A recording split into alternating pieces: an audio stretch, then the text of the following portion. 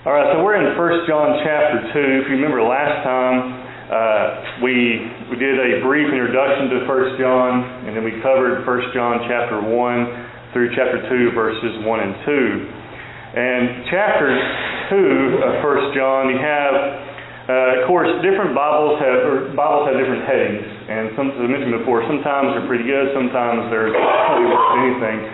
But here I have in verses 3 through 6 the test of Christians, or the test of knowing Christ in verses 3 through 6 of 1 John chapter 2. And so we're going to begin here by looking at verse 3. It says, "Now by this we know that we know Him." Actually, let's just back up for a moment. Let's just read the first two verses and put all this together. 1 John 2, verse 1 and following says, "My little children, these things are write to you so that you may not sin. And if anyone sins, we have an advocate with the Father, Jesus Christ the righteous. And He Himself is a propitiation for our sins, and not for ours only, but also for the whole world. Now by this we know that we know Him if we keep His commandments." And we mentioned this, I think, a little bit last week. You ever hear someone ask the question, or maybe at some point in our lives we've asked the question to ourselves, how do I know that I am saved? If you look at verse 3, how do we know that we are saved? We know, of course, we have to obey the gospel. Many times, though, to help clarify, many times we have those who obey the gospel in a genuine manner, but afterwards maybe they kind of get downhearted, they kind of get they have some rough things that happen in life, and then begin to wonder about, are they really saved? According to verse 3, how do we know that we are a follower of God or a Christian? Keep His commandments. We keep His commandments, right? Those who do not keep His commandments, as we're going to go through this, obviously are not those who know Him, are not Christians. So he says, by this we know that we know Him. And this know is not just an acknowledgement of Him or recognizing who Christ is, but it is a knowing Him in the sense that we have obeyed the gospel, we know who He is our awesome God, right? And so it's not just we know Him. Sometimes we say, well, I know that person. That's not what we're talking about. It is we know Him, we are a follower of Him. And so we know that, he says in verse 3, and there's that condition there in verse 3, if we keep His commandments. And so this is more than just knowing Him. It's actually knowing the truth, the commandments, the Word, and walking, as we say as well, walking in the light. And so when someone asks us the question, how can I know that I am saved? Have you obeyed the gospel? If not, then we need to obey the gospel, right? If you have obeyed the gospel, we're still wondering about that, then we have to ask ourselves, are you keeping the commandments of God? Because when we do that, then we can know we are saved. If we have sin in our life, we repent of it. That's part of being a Christian, right? That's the only way we can know we are saved. If we're questioning things or have concerns about sins in our life, we need to repent of those things and bring those things to God. Here looking at verse 4 says, he who says, I know Him, again, just like we saw in verse 3, not just saying I know Him, but a following of Him, and does not keep His commandments, he says, is a what? Is a liar, he says. So if you say that you're a follower of God, or if you say you're a Christian, you don't do God's commands or follow God's commands, according to the Bible says you are a liar. And he says, and the truth is not in Him. Now, if you look at verses 3 and 4, are these verses, could they be controversial? What I mean by that, could be people who read these verses and have a very, very big problem with that. Yeah. Because we know there are some today in the world, when we say the religious world, who believe or teach that once you believe in Christ, that's all you have to do, and that you're saved no matter what after that. No matter what, right? They teach the doctrine of once you're saved, you're always saved. Now, if you look at verses 3 and 4, it does teach how we can know that we are saved. It does not teach that once we are saved, we're always saved, because we have those conditional words there, like in verse 3, if we keep His commandments, right? Verse 4, he who says, I know Him and does not keep His commandments is a liar, and the truth is not in him. So what John is telling us here, again, inspired man of God, is if you want to know that you are a follower of Christ, then you have to obey the gospel, as we know previously to this, but then you have to keep His commandments. Verses 3 and 4 do does the idea of keeping His commandments, does that come across as optional if you want to be a Christian? No. It's not optional. Verse 4 says, the person who says, I know Him and does not keep His commandments is a liar, which means they're not being honest. They're not really a follower of God. And He says in verse 4, and the truth is not in him. You think about that phrase, the truth is not in him. It means they do not keep that truth, right? David talks about how the Word of God was written on his heart. It was like a lamp also, he says, to his feet and a light to his path. It was part of, we might say, as I put it sometimes, it's part of who he was. When the truth of God's Word is part of who we are, I mean, this is what we do. We don't view it as optional, but because we love God, this is what we're going to do each and every day to the very best of our ability. And when we fall short, we repent of it, and we strive to remain faithful to God. That, in a very large nutshell, is how we do it, right? But verses 3 and 4 tells us that the person who does not do those things, who does not keep God's commandments, but just simply goes around saying, well, I'm a Christian. Well, he says in verse 4, if they don't keep His Word, they are what? They are a liar, and His truth is not in them. And so we definitely don't want to be those who fall in that category. We want to be those who fall in the category, as we find in verse 3, the ones who keep His commandments. Now, someone want to read verse 5. We get going sometimes, and I just keep reading. Someone want to read 1 John 2 and verse 5.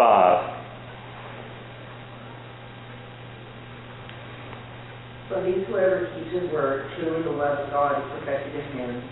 By this we know that we are in Him. Okay, so whoever keeps His word, this goes back to what we just saw in verse 3. Now, John here really begins to kind of, I won't say hammer, but begins to really hit hard about what it means to be a Christian. Don't be a so-called Christian. We also have used that phrase sometimes when we think of other individuals who are not really a Christian. And we say, well, they are a Christian so-called or a so-called Christian. They claim to be one. But as we read there, see right there in verse 5 says, whoever keeps His word, truly the love of God is perfected in him. That is completed. It is brought to its fullness in him. Because the person who follows the Word of God will be able to know what God has in store for them, right? If we are a follower of God and follower of His Word and we keep His Word, what's one of the big reasons, we could probably say a lot of that, but what's one of the big reasons why a person obeys the gospel? Now there's several. There's really no wrong answer to this. Obey God. To obey God? What's another reason? We want to be obedient to God. We want to obey the gospel. But what else? What is part of that? We want to be saved. We want to be saved. We want to have that forgiveness of our sins, right? Mm-hmm. And as a result of that, because we know the only way we get to heaven is through obedience to the gospel and through our sins. And we can't do that if we are still in our sins. So whoever keeps His word, truly the love of God is perfected in him. By what? By keeping His word.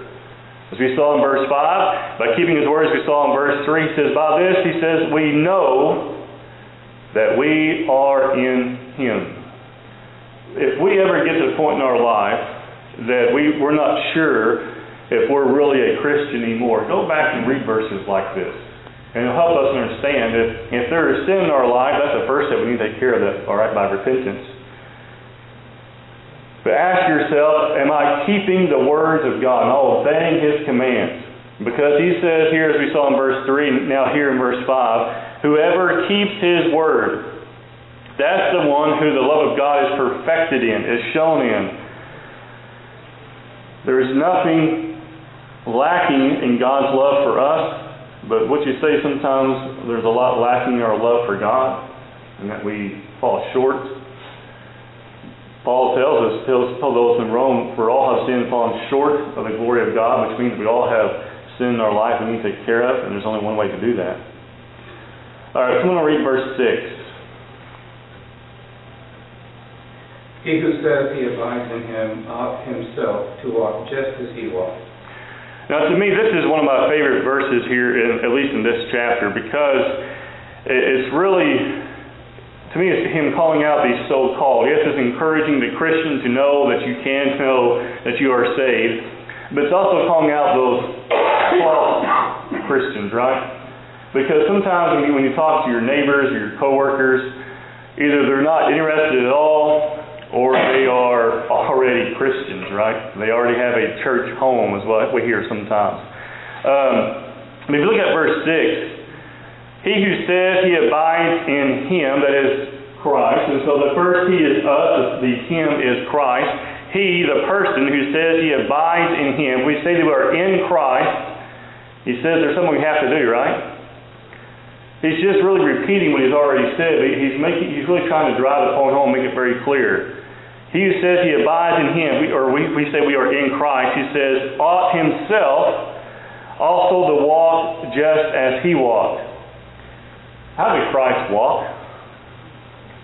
We don't mean physically, we don't mean, he had a certain way of walking along the street, but how did he live? That's what he's talking about. That walk there is many times put in place of how a person lives their life. How did Christ live his life on the earth? No sin. No sin? What else? He was selfless. He was selfless. All those things are a part of him doing what? The will of God, right? When he came to earth, he was to do the will of God, which includes living a sinless life, being selfless, being a servant, all these other things as well. He followed the will of God, the commandments of God. And so if we say that we are in him, there in verse 6, he says we ought to walk just as he walked. That is, we ought to live just as he lived. Is that a tough thing to do? Well, yeah. Because we're going to make mistakes. You think about the things that Christ faced, and we can list a whole bunch of them. But keep in mind, he faced really, even as an infant, even if the infant child didn't know this, faced hardship, right? Because his parents had to flee immediately, right? Remember, the Pharaoh wanted to come after him and have him put to death, basically. And then he's raised in Nazareth, and then shortly after, he began, going into synagogues, even and teaching, even asking questions, even at a young age. And people began to ask basically who he was. But when he began his earthly ministry, about the age of 30, he began facing being faced with hardships, didn't he? Remember when he went to the wedding feast and he was asked by his earthly mother to make some wine? He said, "My hour has not yet come." Now that wasn't really, we might say it wasn't a hardship, but was it really a test? It could have been. He could have thought, I know what God's will is, but I want to make sure she's happy. But he didn't do that. He did fulfill that. He did fulfill those things, but in his own time, right? But he began to face numerous hardships, and he endured through them all, remaining perfectly sinless. Now, we are not the Son of God, and we do face similar hardships. But one of the things that we have that the non-Christian does not is that as we strive to live that Christian life, if we make a mistake, if we sin, what do I mean by that, make a mistake? We sin, we can take care of that, right? So we can still be blameless, not sinless. Job was called blameless, not sinless, and he's called perfect. And so we can be blameless in the sense that we are trying to follow after Christ, and when we make a mistake or sin, we confess those things to God, and they are forgiven. And when we do that, when we follow God's commands, and when we repent when we fall short, we are striving to walk in the light, right? To walk just as he walked. And that is our goal in life. But you think about the life of Christ, I won't say he had help along the way, but did he have encouragement along the way? I think he did have help along the way. He had the Father, right? But did he have encouragement along the way? One of the things you find about Christ is he prayed often. What's interesting is Paul also talks about praying all the time. He's the one who told us in 1 Thessalonians 5, verse 17, to pray without ceasing. You find, if you look at the life of Christ, we see, of course, his teaching. We see all the things he did. But you look at some of the aspects like when he prayed, the time he made specific efforts to be alone at times and to pray. He made specific efforts to be with the brethren, right? If you remember when he went to the Garden of Gethsemane where Christ would pray 3 times, I think it's Matthew's account, maybe it's Luke's account, that bears out that Judas knew they might be there because they came there often, which means they probably came there often to pray or just to encourage one another. Now I bring that up because we see what they did. We see the numerous times he prayed alone. We see the numerous times they were together and encouraging one another and praying together. We see the apostles numerous times they would get together with individuals and with the church. Peter mentions that there in Acts, how when they were let go, they were more bold, right? him and his companion there. They went out and told him what had happened. What happened? They prayed, and they were filled with great boldness, right? What does that mean for us today? Can we follow that example? Should we pray more? Should we spend more time even together with our brethren to encourage one another? It's hard to be encouraged by one another and to encourage others when you don't see them, right? It's hard to be encouraged and to listen to God through His Word when we don't open it.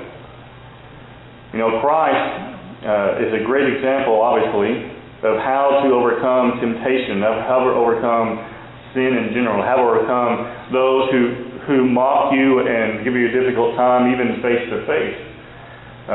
We find that many times after His rebuking of individuals and after His teaching, it would seem that many times after a session, as I call it, that you find Him somewhere praying, or His disciples praying with Him. And to me, that's an encouragement for us today. We should follow that same example, and then we too can be able to overcome things that come down our path that might cause us to stray and keep us from being one who abides in Him. Okay, let's look at verses 7 through 11. Verses 7 through 11 have here commandments, new and old. This might sound a little bit confusing as you go through here because it's new in the sense that it's new to the New Testament Christianity, but not new in the sense it's never been heard of before. And basically what he's talking about in verses 7 through 11 is really focused on loving the brethren is what he's talking about. He's saying it's not a new commandment. It's an old one, but it's new to you type of thing. The idea that it was first time, I say one of the first times they're talking about love in this sense in the church, but it's not really new in the sense it's never been talked about. So let's look at verses 7 through 11. Now let's look at verses 7 and 8 here together. It says, Brethren, I write no new commandment to you, but an old which you have heard from the beginning. The old commandment is the word which you heard from the beginning. So these brethren have been taught before, as we're going to see, the topic is really love. So they've been taught about this before, as you see there in verse 7. If you look at we'll go back and look at verse 7. The old commandment is explained. It is the word which they have been taught, which ye had heard from the beginning, indicates the message that was taught or preached to these people. If you look at verse 8. Again, a new commandment I write to you, which is true in Him and in you. So the commandment, as we find here, is true in Him and in you. The fact is that the commandment is true in Christ and in us. It's not a false commandment. It's not a false idea. It says, because the darkness is passing away and the true light is already shining, as he says there in verse 8. The darkness means the really just moral blindness or ignorance. It has passed away. It is passing away. Now the divine light of Christ has come into the world.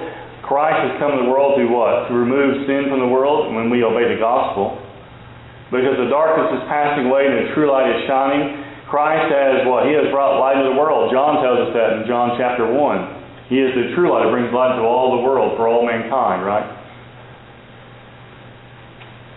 Because the darkness is passing away and the true light is shining. Looking at verse 9, it says, He who says he is in the light and hates his brother is in darkness until now.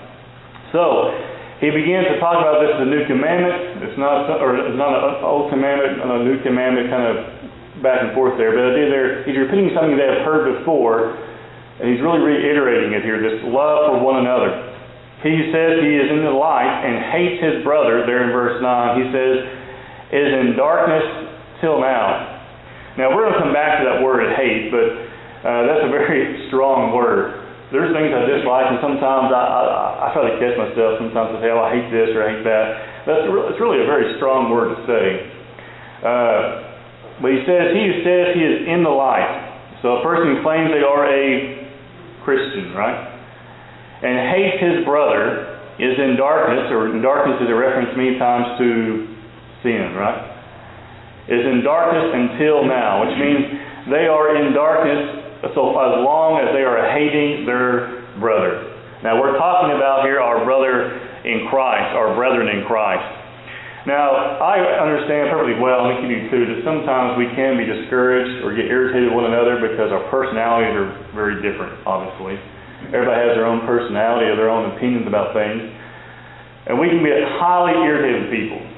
This is one of the reasons I'm trying to use the word hate, because sometimes if I say, well, I hate that person, I don't really mean I hate that person. It means I hate what they're doing. Or I hate that idea because it's not a very good one. We should be very careful with that. We should be, I think about trying myself, I say we should, I say myself included most definitely. Try to think about it in the sense that I don't really like that idea, or I dislike this or dislike that, because hate is a very strong word. Hate to me, when you say you hate someone, it's almost like some people would wish ill will upon others. And that's not what we want to do. Whoever hates his brother, he says, is in darkness until now, there in verse 9. So can you hate your Christian brother and be right in the sight of God according to verse 9? No. That's why we have to be very careful when we get frustrated with one another. We can't be those who say, well, I hate that, or I hate that person. It's things that we have to deal with in our own lives. And hopefully, we never, when we feel that way, that we will repent of that. So he hates his brother, is in darkness, or is in sin until now. Looking at verse 10, he who loves his brother abides in the light, and there is no cause for stumbling in him. Now this love is I think of many times when I think about this love, I think about we have a genuine concern, respect, and yes, we have a Christian love for that person. It's not the same love we have for our spouse, obviously, maybe not the same kind of love we have for our children, but we do love one another, right? We've all received cards at times that have said, in Christian love. We understand what that means. We love them as a brother in Christ. And that's what we find here in verse 10. He who loves his brother abides in the light, and there is no cause for stumbling in him. When I was preaching somewhere else, I had a sister come up and say, I'm really afraid of these two families, or this family, is hating this other individual, and it's really making me concerned about what's going on. And so I talked to a few of them, and then we had a lesson about what it means to hate your brother and the dangers of it. And in 1 John 2 here, it helps us remember that. There is a big danger when we hate one another. We may not always get along. We may have disagreements. We may have differences in opinions and have strong personalities, but we cannot be one who turns to hating one another. And verse 10 says, he who loves his brother abides in the light, and there is no cause for stumbling in him, which means he loves his brother. He doesn't do anything to purposely cause his brother to stumble. I know one brother told me before, not here, so don't get any ideas, but he told me once before that, my temptation, he says, is gambling.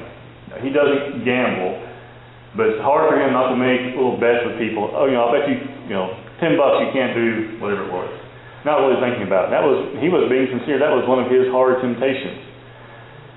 Now, if I have him over to the house, am I going to watch the betting odds for teams on ESPN? If you're not familiar with that, what it is people will bet based upon who they think will win, and they'll give them odds on that. Now, I've watched that before, not realizing what it was. In fact, I watched it last weekend at a friend's house, and asked him, I didn't realize what it was. Does this mean this team is going to win this amount, that amount? No, it means, this, that, and the other. He wasn't betting on it. We were watching for the same reason, for the replays and highlights and things like that. But they would give those types of odds, right? If it was scrolling across the bottom, or they were talking about them. Now, would I watch that purposely in front of someone else? Would that be giving them a cause to stumble? If it was some betting odds, it very well could. We may not think about it, but there's other ways we could watch highlights, right? And so we want to make sure that we are not giving someone a cause to stumble. And when I mention that, I don't mean this person is struggling with this every single day or is some big danger for them, but it is a temptation. We all have things that can tempt us more than others. Looking at verse 11, it says, but he who hates his brother is in darkness and walks in darkness and does not know where he is going because the darkness has blinded his eyes. Could that be any more clear about walking in darkness because you hate a brother or sister in Christ? Now, the word brother here means brethren, if you're honest. It means male or female, not just first hating another male member of the church. It's men or women. He who hates his brother is in darkness, we said that's sin, and walks in darkness. So they're in sin, they're walking in sin so long as they're hating their brother. He says, and does not know where he is going. Now we're talking about spiritually speaking. He doesn't know what's going on. He doesn't realize that he is in a sinful situation because he is blinded by sin and probably by hatred as well. He says, because the darkness, as he points out in verse 11, has blinded his eyes. The sin has blinded his eyes. The sin could be most definitely just the hatred he has for his brother. Has caused him to not realize what he is doing. Do you ever know someone, or maybe we have been guilty of this in the past at some point, that we get wrapped up in something, we realize later, you know what, I need to get away from that. That's not the thing to be doing. We don't realize what's going on, or realize that what we're doing is not a good idea, it's sinful, and we stop it, and we come out of it, hopefully. But sometimes we can get swept up in it. You think people can get swept up in emotions? I'll answer that for you, yes. Yes, they can. Have you ever been at a wedding?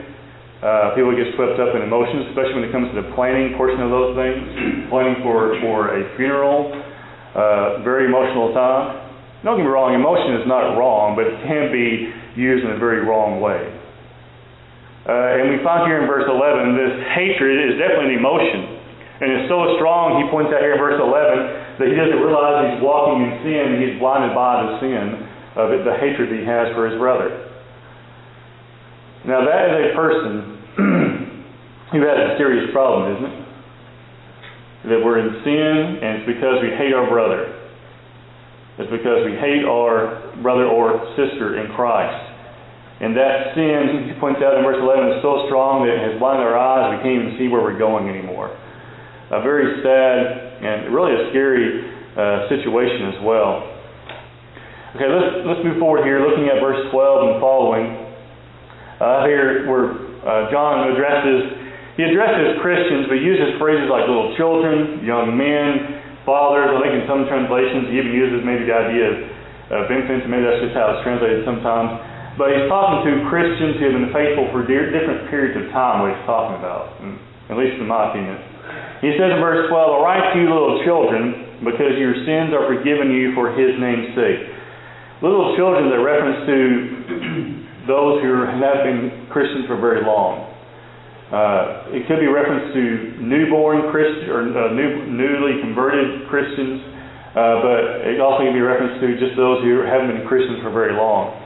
He says, I write to you, little children, because your sins are forgiven you for his name's sake. Our sins are forgiven when we put our obedient faith in God, right? And we talk about how we confess Christ's name, we confess that he is the Son of God.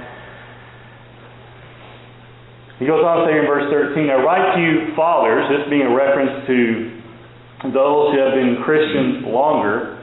He says here, because you have known him who is from the beginning. And now he references several of these groups more than once. I think he mentions all of them twice, actually. He says, I write to you, fathers, because you have known him who is from the beginning. They have had a very close, some commentators say this would be reference to individuals there who actually had seen Christ firsthand. Possible. But I think, at least in my opinion, it seems more to some of those who've been Christians for a long time, maybe since the beginning of Acts chapter 2, since the beginning of the church being established. That could be a reference to what he's talking about. To me, that seems to be fitting. It doesn't mean they didn't know Christ personally or see him. But from the beginning, in my mind, I think about the beginning of the New Testament church. They've been faithful since that period of time. Not that the little children have been faithful, but these have been faithful longer since the beginning there, as he points out there. He goes on to say there in verse 13, I write to you, young men, because you have overcome the wicked one. It's interesting he talks about young men, which again is a reference to Christians who are members who have been Christians very long, but long enough, as he points out here, to have overcome the wicked one. Now this is a reference to, we know the wicked one's a reference to Satan, right? Overcome the wicked ones, just simply talking about how they have overcome already hardships and temptations and sin that have been brought on by Satan. If you were to take any temptation and back it all the way up, where does it come from? It comes from Satan, right? And so he talks about how these young men have overcome the wicked one. They've already overcome some temptations, they've already overcome some sins. They're already showing their strength, even as young men, those who have been Christians for very long. They're not the little children. They're not the fathers. They are the young men. He says in verse 13, he says, I write to you, little children, because you have known the Father. So he talks about how they have known Him because you have obeyed the gospel, right? You have known the Father. You know God. You know Christ. You have obeyed the gospel. Verse 14, I write to you, fathers, because you have known Him who is from the beginning. Now, it's not they have known Him from the beginning. They have known Him who is from the beginning. They have known Christ. Christ, we know, as we were reminded in 1 John, or John chapter 1 rather, is eternal in nature, right? In the beginning was the Word was with God, the Word was God. And he goes on to illustrate how it became flesh, it was manifested among us, which is Christ from the earth. And so Christ was there in the beginning with God. And so here we find in verse 14, that same idea, because you have known Him who is, you find there that is italicized in the New King James, from the beginning. You have known who? Christ, who is from the beginning. I write to you young men, because you are strong, and the word of God abides in you, and you have overcome the wicked one, there in verse 14. So he reiterates what we already talked about, really. How he says these young men are strong. He's not talking about physically, he's talking about spiritually. Because you think about sometimes today, if you were to have a spiritual mirror and you flexed your muscles, would you see any spiritual muscles? I hope that we would. Now, physically we wouldn't, or physically we may not, but spiritually we want to have a spiritual muscle, right? That is, we are strong enough to overcome temptations. We're strong enough to overcome sin and recognize sin, right? And so, though we don't see our spiritual muscles literally today, God sees how strong we are. John here mentions how strong they were. He saw how they have overcome the wicked one already. It doesn't mean they're done with Him, but they have overcome Him before. They've overcome hardships, and this could be reference to things. Maybe He has something specifically in mind, how things came against them, and they stood their ground and overcome whatever that difficulty was. That's definitely a possibility as well. And so you have the newer ones in the faith. You have the fathers who have been faithful for a long time, and then you have the younger men who are strong and no doubt growing and have overcome already some temptations. So you think about that. He's referencing new Christians who have had their sins forgiven, right, for His name's sake. You have the younger ones, not the fathers yet, who are showing their strength, and you have the other ones who are remaining faithful. Do you think that was encouraging to John? To see new converts, people who have been faithful for a while, they're showing their strength, they're showing how much they've grown. Do you see those who have been faithful for a long time? Should that be encouraging for us as well? We can think of, even here in Louisville, we can think of a few who are newly converts or new converts. We have those who have been faithful for a long time, not maybe as long as others, which we would fall in that category of the young age there, right? The young men. And then you have those who have been faithful for a long time. The fathers is referenced. I don't really think he's talking just about men when he says fathers, or young men when he talks about the men.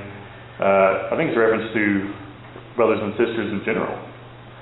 Fathers, he could be talking to the men, I guess, but it would be kind of odd because he addresses this really to all brethren, doesn't he? Can women remain faithful for long periods of time? Well, yeah, obviously. And so it applies to all of us. We want to be those who can go from the point of being little children to be those who have been faithful for a long time, like he addresses the fathers there, who have been faithful since the beginning. And they have been faithful to Him who is from the beginning. They've been faithful to God, or been faithful to Christ. All right, let's look next at verse 15. And I've been talking a whole lot. So someone want to read verse 15, verse 15 and 16. So I want to read that. 1 John 2, verses 15 and 16. Do not love the world or the things in the world. If anyone loves the world, the love of the Father is not in him. Can we go further? Yeah, just verse 16. For all that is in the world, the lust of the flesh, the lust of the eyes, and the pride of life is not of the Father, but is of the world. And the world is passing away, and the lust of it, but he who does the will of God abides forever. Okay, so I think it's probably safe to say if we have been a Christian for very long, we probably have heard these verses thousands of times, right? Yes, the world holds nothing for us, but if we're not careful, we say that and we kind of just, okay, yeah, I've read that before.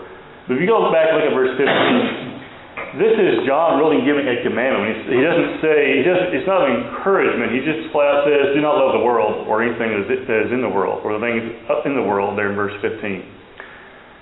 Now, the things in the world, we could talk about all those things. We could talk about money. We could talk about love of money. We could talk about vehicles being what's important to people, big homes being important to people. On it goes. Having the right friendships in the world, things like that, having that right clique, stuff like that. Those are things that are in the world, right? And the list goes on and on. But he says, do not love the world or the things in the world. Now, he's not talking about earth itself. He's not talking about mountains and rainbows and stuff like that. He's talking about sinful things that live in this world today.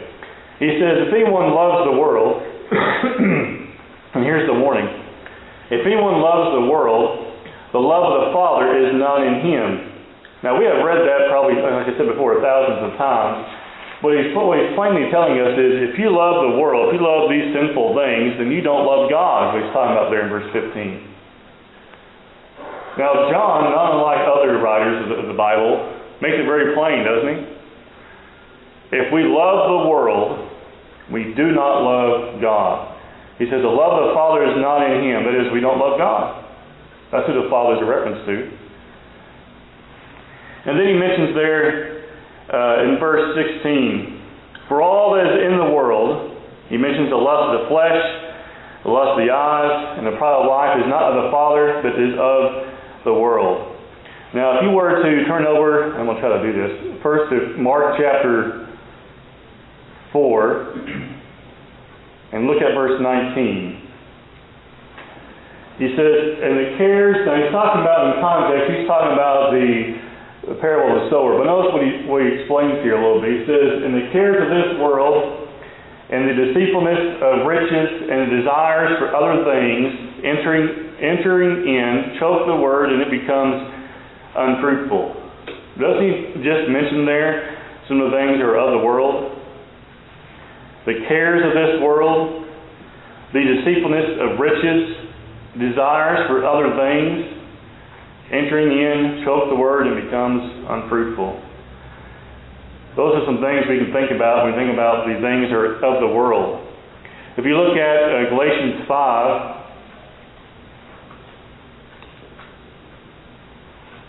I believe you pick up about verse 19.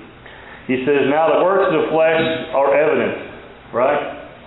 Which are adultery, fornication, uncleanness, lewdness, idolatry, sorcery, hatred, contentions, jealousies, outbursts of wrath, selfish ambitions, dissensions, heresies, envy, murders, drunkenness, revelries, and the like, which I tell you beforehand, just as I told you in time past, that those who practice such things will not inherit the kingdom of God.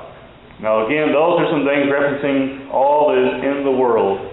Can we say that he is exactly right? We were listening to the radio on the way up here. We're listening to the 60s station because that's what Lisa likes. But anyway, we were listening to that, and sometimes, you hear songs that, they're perfectly fine, whatever. And then you hear a song and you think, wait a minute, they just say that? And the song is about a man and a woman, and how the man cheated on his spouse, and so she went and shot him. And that's what it was about. And this is from like 1960 something. And we were just getting to pull in when we heard that. I said, wow, did you hear that? That turned dark real quick, didn't it? But that's the kind of stuff this world is full of, right? It's full of jealousies, it's full of murder, it's full of envies, it's full of wrath, and like all the things he's mentioned here in Galatians 5, verse 19 through verse 21. And so when we say things are in the world, that's what we're referencing there in verse 16. Now, he also references, if we go back here to 1 John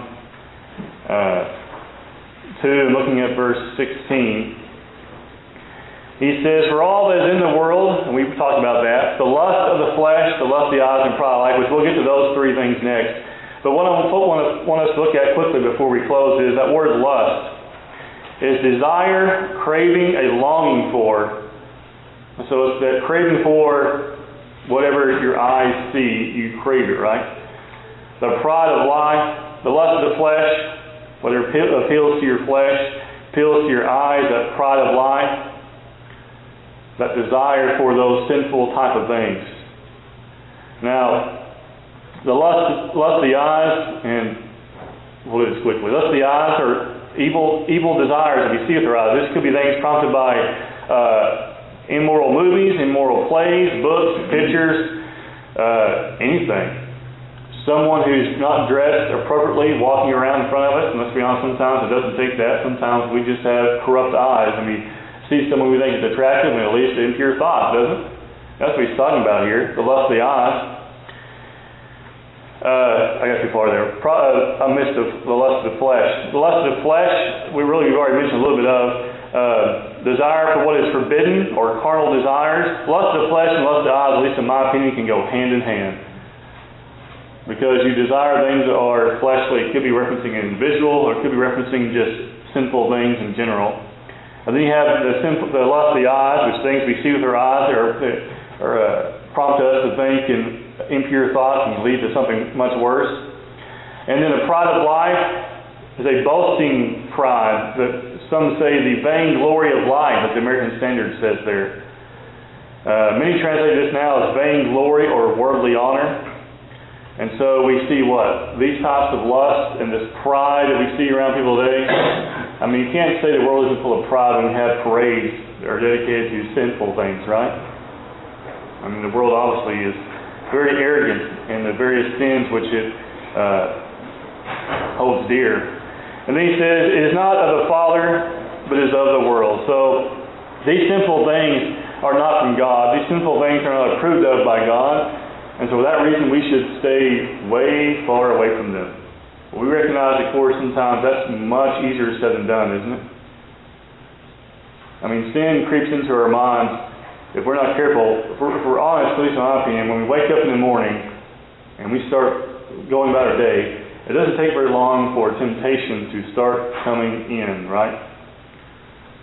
You go to listen to a podcast, and because of the way things are set up, you see something else that's suggested over here. Before you know it, you're way off from where you originally started, listening to something you have no business listening to. You know, YouTube is real bad about that, suggesting videos and things that, no matter what you're watching currently, can suggest things that you have no business in watching.